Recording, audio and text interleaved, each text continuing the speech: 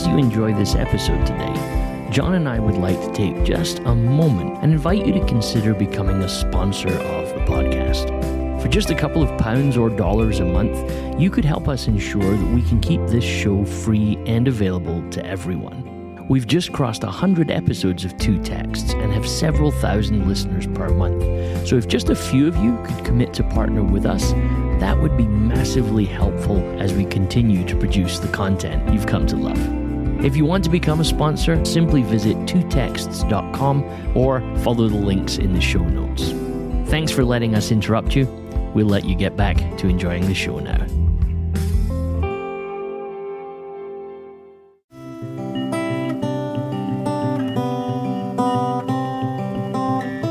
Hi there, I'm David Harvey, and I'm here with John Andrews, and this is the Two Texts podcast. In this podcast, we're two friends in two different countries, here with you every 2 weeks talking about two different texts from the Bible. In this season, as we enter our second year of podcasting together, we step beyond the stories of Jesus in the Gospels and into the book of Acts. The book of Acts is a series of stories and events from the early church when they encounter the disrupting presence of the Holy Spirit. So, John, we're continuing this last little section of chapter 9. I wonder if some of our listeners think that chapter 9 is like when your car gets stuck in the mud and you just feel like you're always about to get out and then it's just not quite out just yet. Yes. Although I would prefer to use another analogy of maybe a fantastic buffet restaurant, David, and you think you've finished. Is that a better illustration? I like the idea, I thought it was finished, but I'm just going to go up and get a little bit more. Or last time I was up at the buffet, I spotted beautiful sort of crispy prawns or something. And all right, I'll have a bit more of that. There are a few things better for me than having great food, but having the time to eat it. Yes. And slowing down. Great food with great friends and the time to enjoy both. There are very few human pleasures better, and I think that's what me and you are doing in our podcast. We're just two mates distracted by the buffet, David. That's what it is, mate. John, I'm feeling it. We're just, as this podcast goes out, we're just at the end of Lent, and I went vegetarian for Lent, John, and so that image of crispy prawns is landing heavily right now. I've just decided what I'm going to do at the end of Lent. Come on. I'm going to go find some crispy prawns. Absolutely. Well done, you. Bless your heart. Bless your heart. So the two stories at the end of chapter 9 are healing stories. So we have Aeneas' sort of healing, and we read the text in the last episode, so we'll allow you to jump back there and listen to the text. So this is Acts 9:32 to 43. So we have Aeneas' healing, and then Dorcas' resurrection. There's a few interesting little parallels and comparisons that sort of, you're reading this text, and it is, as is the way with two texts, reminding us of another text, isn't it? Oh, completely. And I think if our listeners, if you were with us in the last podcast, then you may have even heard, I think I've heard something like that before, either in the Gospels, or I've heard something like that before, even in the book of Acts. And you're getting lovely little patterns, which seems to point is, I love the connectedness here. Here's Peter, who probably was with Jesus in a lot of the core individual miracles that we see in the Gospels. When groups were sent away, him and maybe James and John were there. And also he got a front row seat on a number of very unusual moments in the world of Jesus. And you can't help but feel is some of the stuff we're seeing here in this gorgeous little mini passage, is this Peter's training coming out? Is Peter almost doing Jesus-like behavior? Now, I know it's Jesus-like in the sense of the miracles, but even the way he's doing certain things, this, without overcooking Peter, it feels a bit Jesus-like to me. in terms of pattern. Is that fair, David, you think? Oh, goodness, yes. I absolutely feel that, John. So get up and make your bed. Just it's just like any teenager reading this miracle story knows. Yeah, if that happens, that definitely was a miracle. Or perhaps any parent. But that to me draws me into the get up and pick up your mat. This sort of I feel that going on. I find in the second story the resonance for so many. Here's what I found. I'm just going to lay them out there and pick through what you want.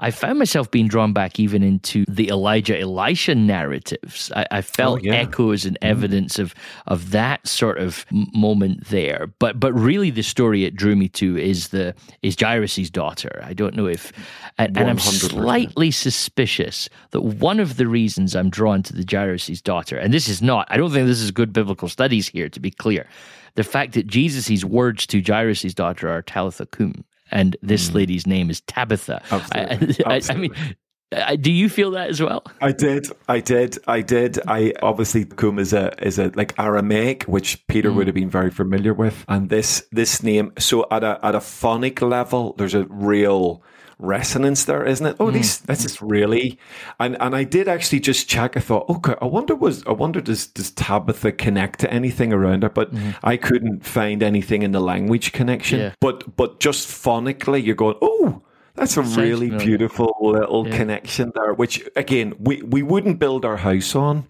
but it's a cool little coincidence, isn't it? It's at the very least interesting that Tabitha is her Hebrew name, right? Because we're told she has this Greek name, is Dorcas, right? So Luke wants you to hear her name differently, which is what makes me suspicious that Talitha cum, which means little girl get up, and Peter says to her, Tabitha, get up. I mean, yes. Come on. I mean, it's at least worth pointing out, isn't it? It totally is. It absolutely is. And I just really love that. But some of the similarities, especially between the Dorcas Tabitha healing and Jairus' daughter, are breathtaking, aren't they? I mean, they really are. You could almost layer both stories, if not on top of each other. Certainly significant overlap on some of that, which is quite amazing. I mean, like the little one that I spotted in terms of the narrative, the opening one. I mean, I think I've listed. Hold on, let me have a look. 1, 2, 3, 4, 5. I think I listed 6 parallel connections, David. Wow! Because like you, I was totally drawn to the Mark story, to the Jairus' story. I've picked up the Mark version. Yes. So like the first little one I saw was in our story in Acts, they sent 2 men to him and urged him, please come at once. So he's in Lydda. Yes. They're in Joppa, modern Jaffa. And then, of course, Mark, we have this cry, please come and put your hands on her. That's from Jairus himself. Yes. So 2 men make the approach. Now Jairus makes the approach, and their language is very similar. Please come at once. Please come and put your hands on her. So that's a gorgeous little overlap. Then the second one I found from the Mark version was verse 39. Peter went with them. Literally, Mark 4:24 says, so Jesus went with them. It's like very deliberate language. Verse 39 in our story, all the widows stood around him crying. So when Peter goes in, they're all crying for Dorcas. And of course, Mark 38, that's quite famous for the commotion. Jesus literally, it says, Jesus saw a commotion with people crying and wailing loudly. Then verse 40 of our story, and it's coincidental, it's verse 40 of Mark chapter 4. That's a pure fluke, right? But verse 40 of our story, Peter sent them out. Verse 40 of Mark chapter 4, after he put them all out. Yes. And then you've got the gorgeous thing that you've already listed there. Verse 40, turning toward the dead woman, Peter said, Tabitha, get up. And then verse 41 of Mark, Talitha cum, little girl, I say to you, get up. And then the sort of the reaction, verse 40 in our story, she opened her eyes and seeing Peter set up, verse 42 of Mark 4, immediately the girl stood up and walked around. That's cool, isn't it? I mean, yes, that could be just like pure coincidence, but you're thinking that is seriously consistent coincidence, right? In terms of the two stories. Yes, absolutely. There's some sort of resonancies going on there. And some of the resonancies are drawn a little closer in the original text. And actually, some of them are pushed a little further away. And this would be important for us to sort of chat about, that we're often looking for allusions. But, one of the things about looking for allusions is sometimes you do have to stop and say, I don't know that there's anything there. And so and you and me both would want our listeners to know that that's totally okay. You sometimes think, oh, wouldn't it be exciting if, and you go look. So I was looking at the Lucan version of the Jairus story. And in English, you've got, he took her by the hand and called up, child, get up. And then I was like, oh, that's pretty cool, because in Peter's version then in Acts, he says, Tabitha, get up. I said, I wonder if the get up word's the same. And I look, and it's not. So in Luke, you have Jesus says to her, that uses the word egeiro, to be raised up, whereas actually, interestingly, the word in Acts is anistemi, right? Resurrection, right? So they both mean the same broad thing, but they are... If you're reading these two texts in Greek, the parallel is pushed further away. I don't think that negates anything that we're saying here, but I think it's a good point to make for our listeners that sometimes the allusion, you can get excited and it comes to nothing. For sure. But this, what you're saying here, I fully agree with it. This story.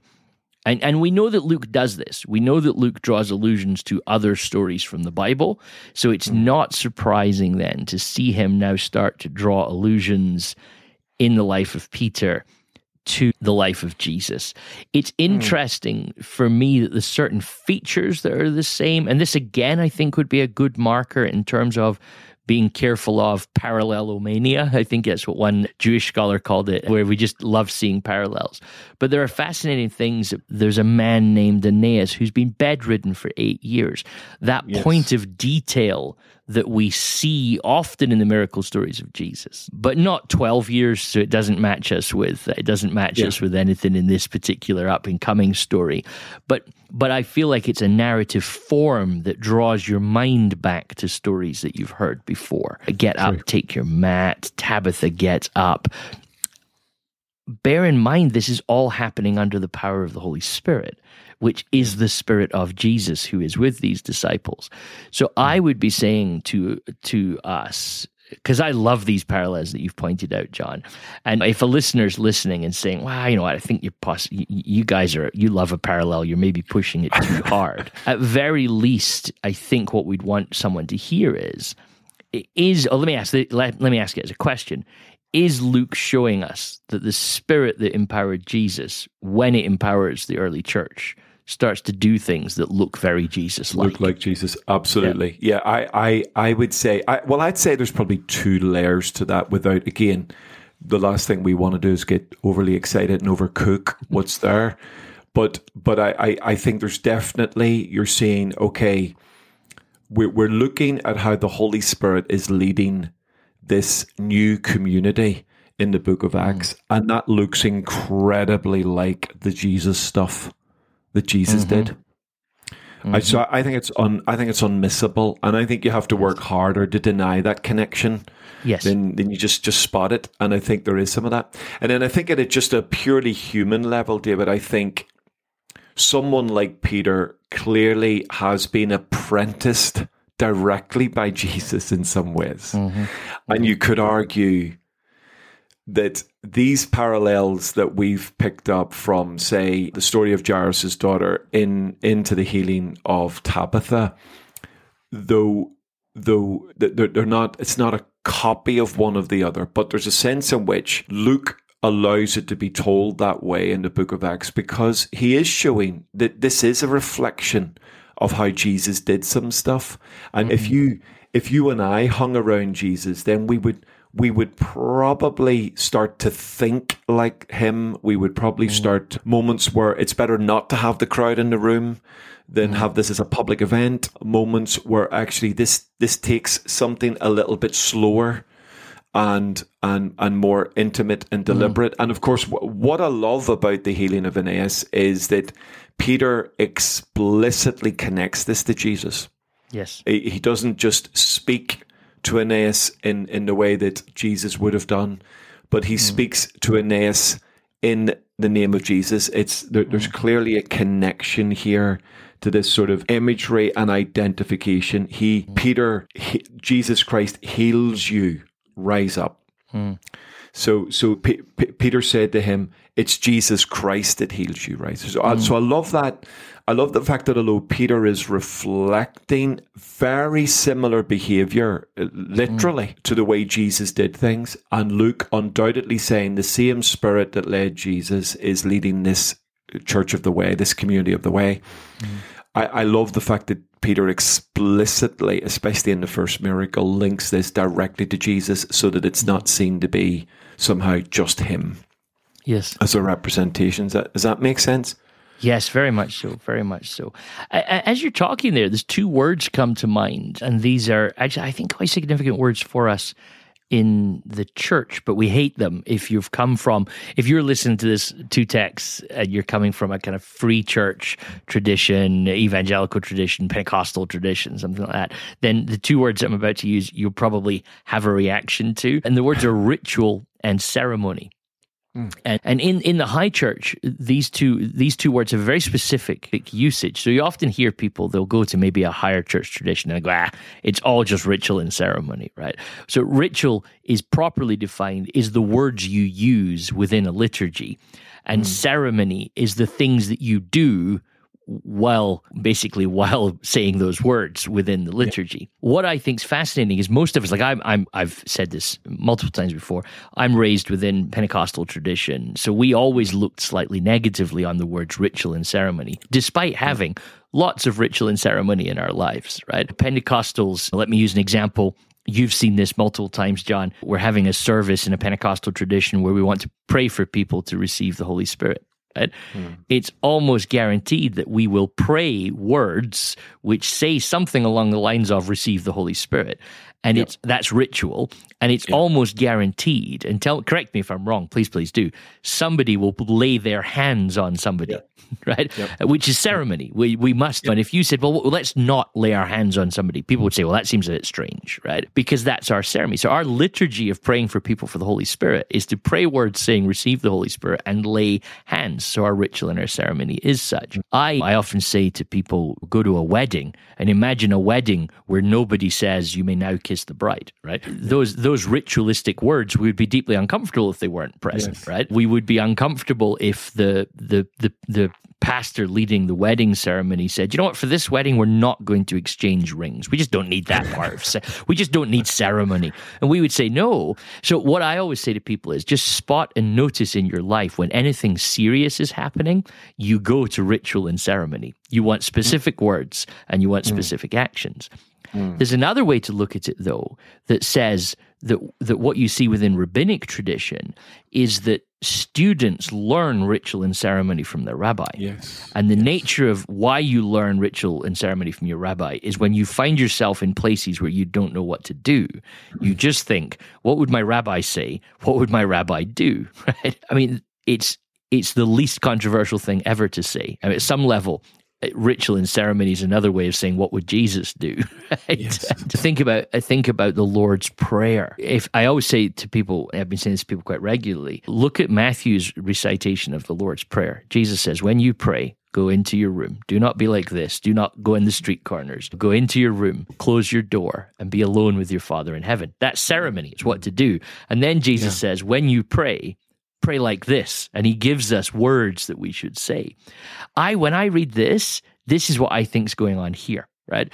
That Peter is going, I should do what I saw Jesus do, and I should say what I saw Jesus say. And I don't mean in a manufactured way. I actually mean that I think that's what the Holy Spirit does in Peter, is that it calls him to imitate what he saw Jesus. Get up and make your bed. Puts everybody outside, kneels down, and says, Tabitha, get up. I mean, maybe I'm stretching that too far, John, but that's I think it's an interesting point for us in church life, that actually sometimes modeling things that have gone before us has deep depth, and I think it's what we maybe see the Holy Spirit doing in Peter just here. Oh, I would agree with that 100%. That's just a magnificent summary of that. And I think this idea earlier on in the book of Acts, we heard the Sanhedrin say these men were ordinary, they were unschooled, uneducated as far as our standard of the Torah is concerned, and yet they perceived they had been with Jesus. Yeah. Now, you could sermonize the life out of that, couldn't you? Just rock that for months as a sermon. But something in their behavioral pattern, and I don't just I think it's even more than just righteousness and morality, because they lived in a fairly robustly moral and righteous world as far as religion was concerned. So it wasn't just their morality. I think it was their behavior in terms of engagement with the community, the miraculous, the various things in that story in Acts. They're in front of the Sanhedrin because someone's been healed. So there's this sort of, wow, okay, what we're seeing in Peter and John, we've seen that before. We've seen this pattern of behavior before, and I think that's absolutely there. And I think this magnificent sort of Peter has, by intention, or can I use this carefully, by osmosis, he has absorbed how Jesus did things, and you just get a very Jesus-like pattern here. It's beautiful. If this was in the Gospels, that's Jesus, isn't it? But it sits in the book of Acts. It's absolutely gorgeous within that. And like 1 Corinthians 11:1, imitate me as I imitate Christ. Beautiful. It's a New Testament principle, isn't it? It absolutely is. Absolutely is. David, I don't know if you noticed, just changing gears slightly, I noticed that when it came to Dorcas, Tabitha, there was an emphasis on the fact that she was a disciple, right? Yes. But when we have Aeneas, it just says he found a man. Do you think? Again, thinking about the Jesus pattern in the Gospels, where Jesus would engage, can I use this language, both inside and outside the synagogue. He would heal those who maybe were clearly following something of the ways of the Lord as they understood him, but also would heal people completely outside of that world. Is this another little connection there? I can't find evidence in the text, unless there's something I am missing, that Aeneas was a believer, just that he found a man. Now, of course, that man could have been within the community of believers that Peter has gone to visit. But I found it an interesting contrast, and I'm wondering, is that deliberate by Dr. Luke? Is he nudging something, or am I just overcooking it again? Is the fact that Aeneas is just listed as a man, whereas Tabitha is listed as a disciple.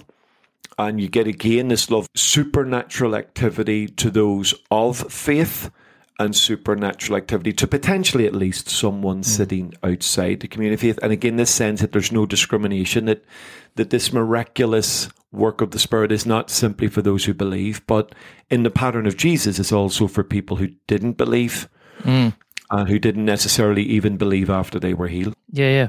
I had thought actually about this contrast, but I went a slightly different way than you on it. So I do think that is an interesting observation. However, that I got distracted by something else looking at the same thing, and so So you've caught me thinking about that, because he found a man named Aeneas. As you said, Jesus Christ heals you. I mean, this is all argument from silence to listener. So, John and I are just sort of, again, just wondering about things. But does Peter say, Aeneas, Jesus Christ heals you, because Aeneas does not know Jesus Christ? I think that's a good question to ask. Yep. And then all the residents of Lydda and Sharon saw him and turned to the Lord. Yeah, that's really interesting, John. Sorry, I realize I'm just repeating you back to yourself now. But absolutely. Doesn't change the story. I just thought it was an interesting potential contrast.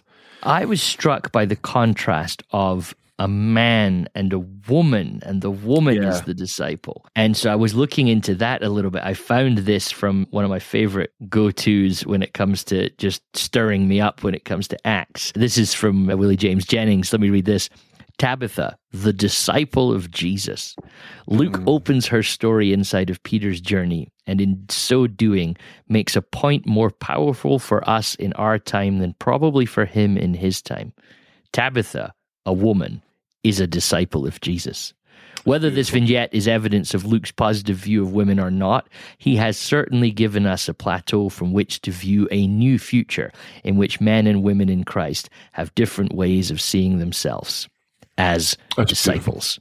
And I really like that, because notice the way she's introduced. I mean, this is a woman, right? Like really is quite a woman. She's devoted to good works, to acts of charity. When she dies, there's all these widows showing her what appear to be the clothes that she's made them. So she's clothing people, and I mean, it's not an absolute A to B connection there, but I know where you're going. I think that's what's being said, is that these widows are like, look at who this woman was, right? Like, look at what she was doing for us. And it is not lost on me that he turned to the body and said, Tabitha, anistemi, be resurrected. Yes. The first resurrection post Jesus is a woman.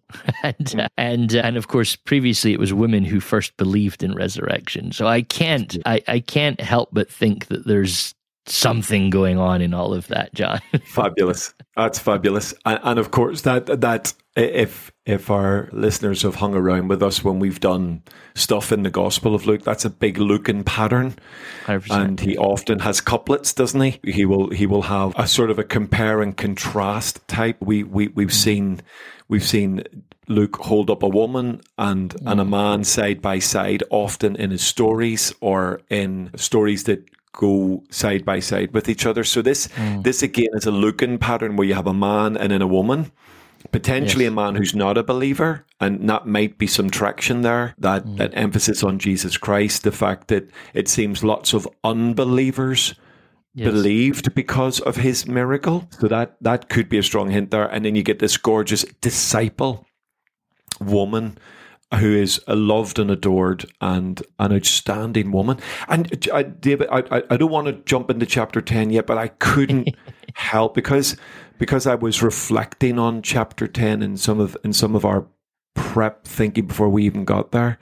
But of course, what's really interesting is that when we get to Cornelius, he's also described as someone who gives alms to the poor and prays. There's and you sort of, I can't help but feel, without jumping too far ahead, that when we get to Cornelius, you're going, oh, hold on, I've heard that before.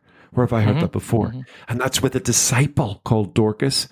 So you get this lovely threaded connection that runs through not only a woman here, but now a threaded connection through to a Gentile eventually, with the same sort of language. Absolutely, John. What has to be going on here? I'm gonna put my house on this one, right? So you and I would often say, "Oh, maybe don't build your house on this, but just think about it." I think that what Luke is doing to us here is making the point: if the Holy Spirit has removed the boundaries of race and gender, then a woman who loves God and does good works must be able to encounter the Holy Spirit as much as a man who loves God and does good works, right? So again, listener, don't hear what I'm saying about, good works are what help you encounter God. The point is, the only reason that you think, and that you, the reader of Acts, this is what Luke is thinking, in my opinion, the only reason you think there's a difference between Cornelius and Dorcas is you haven't got rid of your racism yet. Right? You're still thinking Jew versus Gentile. Like, I think, go back into the first century. I'm absolutely convinced this is what Luke is doing to us. That if we see a difference between Cornelius and Dorcas, then we have not let the Holy Spirit eradicate the divisions yet. And not in such a way that annihilates Cornelius's identity, but just in a way to realize that the Holy Spirit is not interested where Cornelius was born. Right? He is somebody who is looking for God, as was the Ethiopian, as were the disciples. So I mean, I think that's definitely what's going on here, John. Yeah, fantastic, and I love that little threaded connection. It is definitely there. I remember many years ago, I did my master's dissertation on the outpouring of the Holy Spirit on the Roman Catholic Church. So there was a huge charismatic explosion, and I found myself many times as someone from a Protestant background who would have had and been trained in a worldview about Roman Catholicism, reading accounts of people being filled with the Spirit. And here was the things, David, this is my conclusion. My conclusion was, if I didn't know the person telling this story was a Roman Catholic, I would just assume this looks like the Book of Acts. This is the problem I was having was not the account, right, but who it was happening to. Yes. Are you with me? So 100%. Actually, I'm reading their story and going, that sounds like the Holy Spirit. That looks like the Holy Spirit. That looks like the Book of Acts. That looks like my experience. That looks like every Pentecostal experience I've ever come across. But my brain was saying, but that can't be the Holy Spirit, because my background training and worldview said the Holy Spirit can't work in that box. Yes. Okay, now I hope that doesn't offend this is a moment in time, and I hope it doesn't offend any listeners.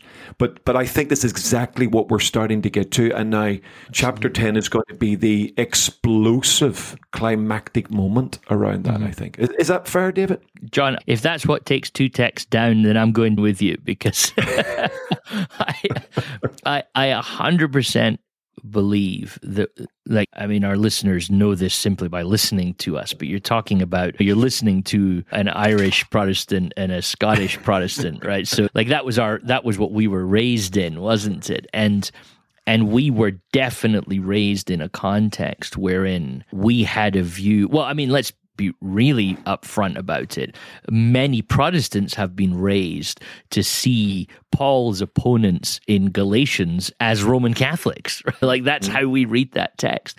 And so the problem that Peter is going to encounter in chapter 10 about the call to go and minister to these Gentiles is not dissimilar to the call that I think comes upon many of us to see beyond the exclusions that you were raised with. And I definitely think that there is within a huge swathe of the church a view against Roman Catholics that is based not in theology, not in the Holy Spirit, but based in just the way that we were raised. Right, and that may be true also of Roman Catholics towards some Protestants. I haven't met any personally, so I don't, and it's not been an area of research to me. All that I know is that all the Roman Catholics that I encounter on a regular basis in my life are beautifully open to the work of the Holy Spirit in their lives and my life, and so I've been on this journey of saying, let me work on my own heart and allow the Holy Spirit to do in me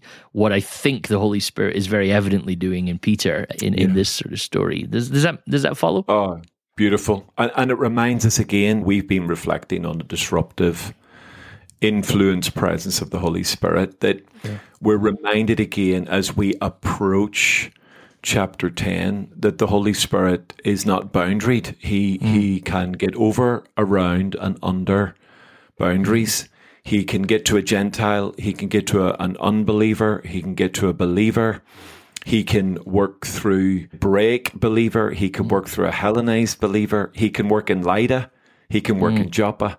He can work in Jerusalem. And as we're going to see, he's going to blow the lid off Caesarea.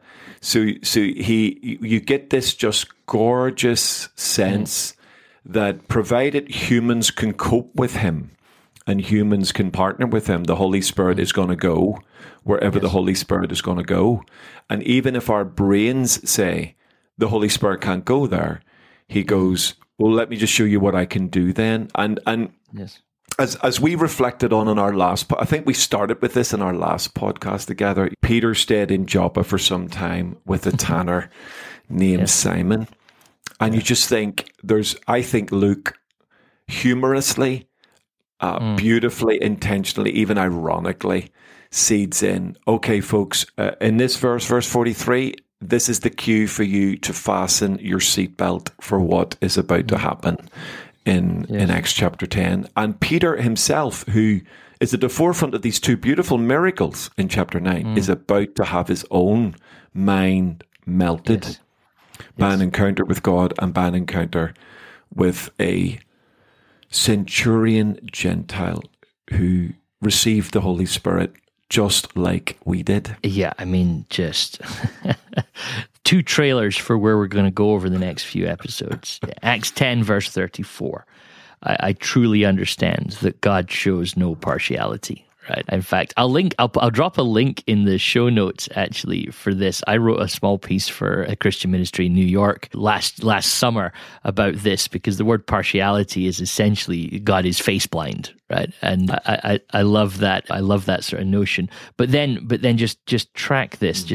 We're probably weeks off getting this, listener, so you'll have forgotten that I gave away the punchline so early. Chapter 11 of Acts, verse 7, as Peter's reporting back on what happens.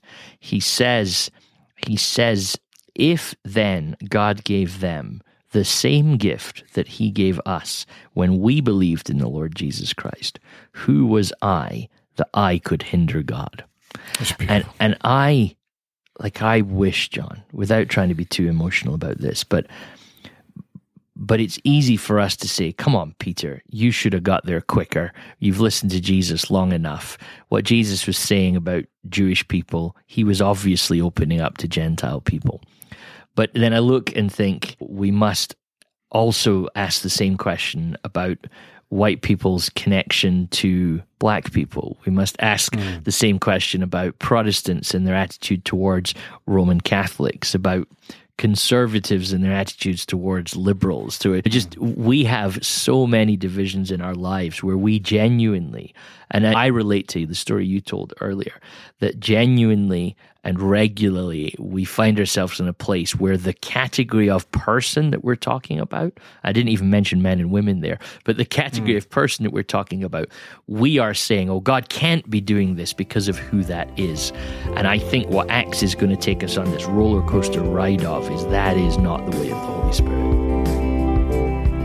Well, that's it for today. Thank you so much for listening, and we hope that you enjoyed it. If you want to get in touch with either of us about something we said, you can reach out to us on podcast at 2text.com or by liking and following the 2Text podcast on Facebook, Instagram, and Twitter. If you really did enjoy the episode, then we'd love it if you left a review or a comment where you're listening from. And if you really enjoyed this episode, why not share it with a friend?